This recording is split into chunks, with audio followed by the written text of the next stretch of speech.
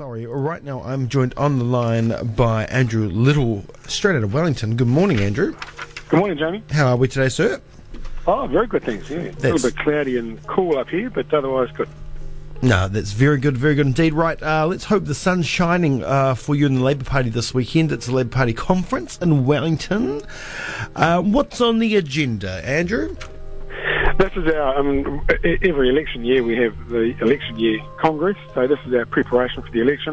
So the focus is very much on the candidates, the campaign managers, the campaign teams, a little bit of training and sort of workshop on various things about that, and the few speeches that you get, and not a great deal of policy, although there'll be some reasonably modest policy announcements sprinkled throughout the weekend, but very much the focus on what it takes to win the election campaign.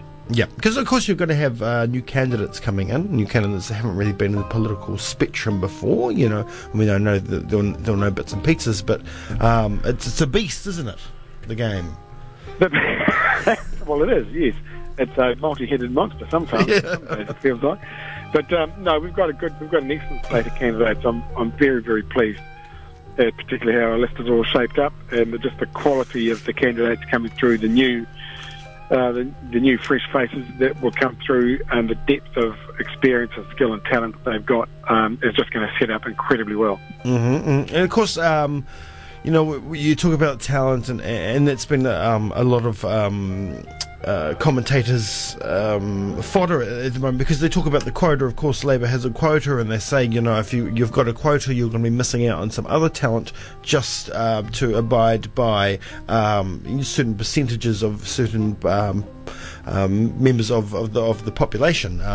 So why is it important for Labour to have a quota?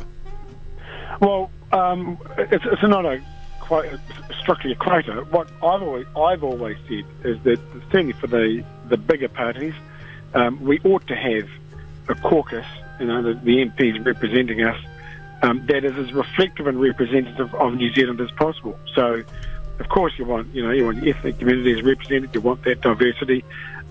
We have a target of 50% women in our caucus. We pretty much will have that as a result of this list.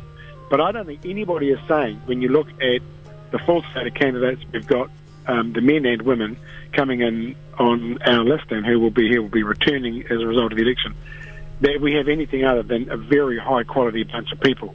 And I think it is somewhat patronising for people to say, oh, well, just because you're women and there's this emphasis on getting women in, somehow we've compromised on quality. We haven't. The women are outstanding. And as a consequence, we will have a caucus that is outstanding. Okay. We'd like to see the fact that David Clark is sitting at number 8. He's a very effective politician, a great debater. Is he the future of Labour?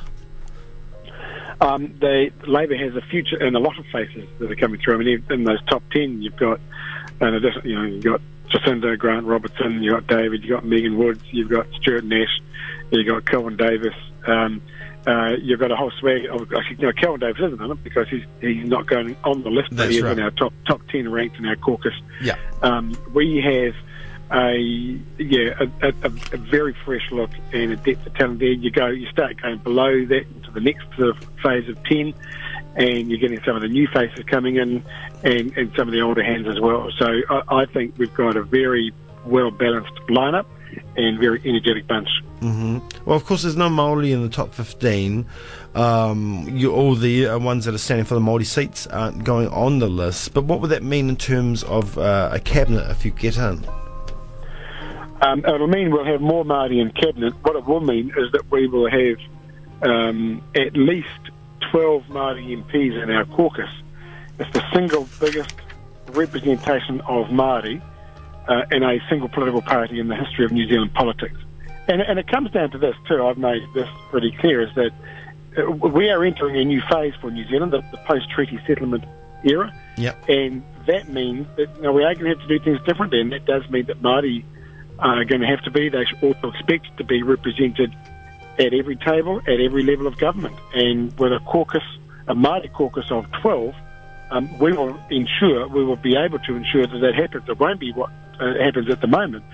In this present government, where even with the Māori Party the Māori MPs from the Māori Party are basically invited in at the wish of the national government into particular meetings. They don't have an inherent right to be there. That will change under Labour.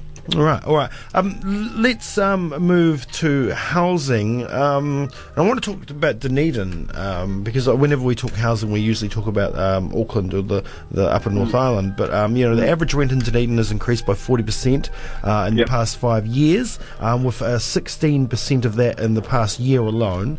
House prices are climbing, but we have a lower average income to the rest of the country here in Dunedin, but so it makes us a little bit harder to reach that 20% with ever increasing house prices, 20% deposit. And we kind of feel like that we've been left behind. Is there too much focus on Auckland and the Upper North, and will Labour look at the country as a whole? Because it's not just here. There's Cromwell just up the road as well. There's Queenstown. Yeah. Absolutely, and that's the thing. I mean, I think some people think that the housing issue is mainly an Auckland problem. It's not. And as I've done the tour of public meetings over the last 2 or 3 months, everywhere I've gone, including in Invercargill. I went down to Invercargill, spoke to the public meeting there. I didn't even mention housing because I thought it probably won't be much of a problem down here. You can get a decent house for $300,000. When we got to the Q&A part of the meeting, the first 3 questions were about housing, and it was all about how the rents are going up so rapidly because you've got property investors or speculators coming in, buying up properties and hiking the rents. And that's happening around the country. And in Dunedin as well, so the house prices going up. Our latest policy, Kiwi Build policy, which is the 100,000 homes over 10 years, half of those will be in Auckland, half will be across the rest of the country, according to need. So there will be Kiwi Build homes built in Dunedin, as there will be in other parts of the country. I'll be making an announcement this weekend at the Congress about how we're going to deal with the issue of at least some of the speculators to stop giving them a tax advantage that currently they get that frankly they don't need, and that's giving them a leg up when actually it's the first home buyers who we need to be helping. Yeah. Well, I mean, we're going to have some more struggling families here as of next year with the closing of Cadbury's, and we've had quite a lot of our social housing stock sold off by the current government. Would Labour look at replacing those social houses, not just with the Kiwi Build and getting houses built, but getting cheap, affordable houses? Yes, it is. And in terms of social housing, absolutely. I mean, one of the things we will do, because we know that state houses are being run down, sold off, whatever, is saying to Housing New Zealand, stop paying the government a dividend, because the Housing New Zealand's paid over $600 million in the last 7 years as a dividend to the government. And so use that money to upgrade houses, build new houses as state houses and other social housing. And we'll work with the social housing providers to make sure that there is good, adequate social housing as well. So we do have, there are big changes we have to make for the total housing market to make sure that everybody has a roof over their head that they can call their own. That's got to be the goal. That's what we're aiming at.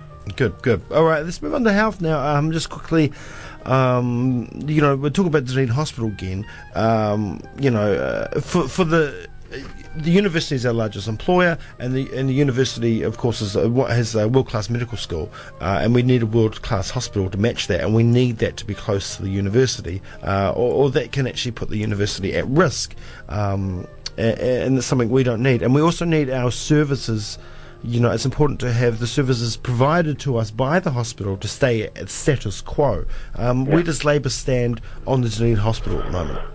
Well, we know we would accelerate the hospital build for Dunedin. We know it's been long overdue, and I visited the hospital there last year. It is absolutely kind of creaking at the seams, so that has to happen. I mean, part of what's happened is that, again, this government's cut $1.7 billion out of the health budget over the last 6 years. Our plan is to restore that over time. It won't happen in year one or in one fell swoop. It'll take us time to build up to it, but we will prioritise what needs to happen. But we do know that when it comes to Dunedin Hospital, that's a project that needs to be brought forward, and we've got to get that underway ASAP, and we will do that.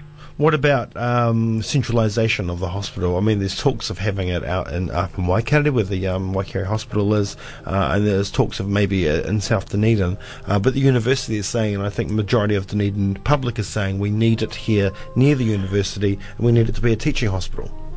I cannot conceive of the hospital being anything other than closely allied to the university. It's a teaching hospital. You've got one of our top medical schools there in Otago. The hospital is going to be, in close proximity to it. So I don't anticipate moving the location of it at all. That's fantastic, and that's exactly what Dunedin wants to hear. All right, and will you reverse? Will you just quickly last one? Will you look at reversing the cuts to DHBs that National has brought in? Will you increase funding by more than what National has stripped back? Because the DHBs are struggling. Yeah, and you've got 11 out of 20, however many of them there are, 24 I think, are now running deficits. Some are quite significant deficits.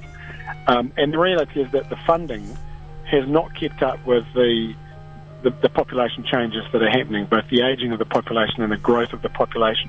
That's why, we use this figure of $1.7 billion. That's a bunch of independent economists calculated. That's the effect of underfunding of the health system at the moment. So we will restore that. It'll take us a few years to do that. As I say, it won't happen in one fell swoop. But we're committed to restoring the effective cuts to health services. All right, brilliant. We'll have to leave it there. Andrew, thank you so much for joining me this morning. It's been a pleasure as always. We'll see you in 2 weeks. See you then. Bye. Right, see you, mate. Andrew Little there, leader of the Labour Party, of course. We're talking health, we're talking housing, and we're talking the Labour list. I like the look of the list.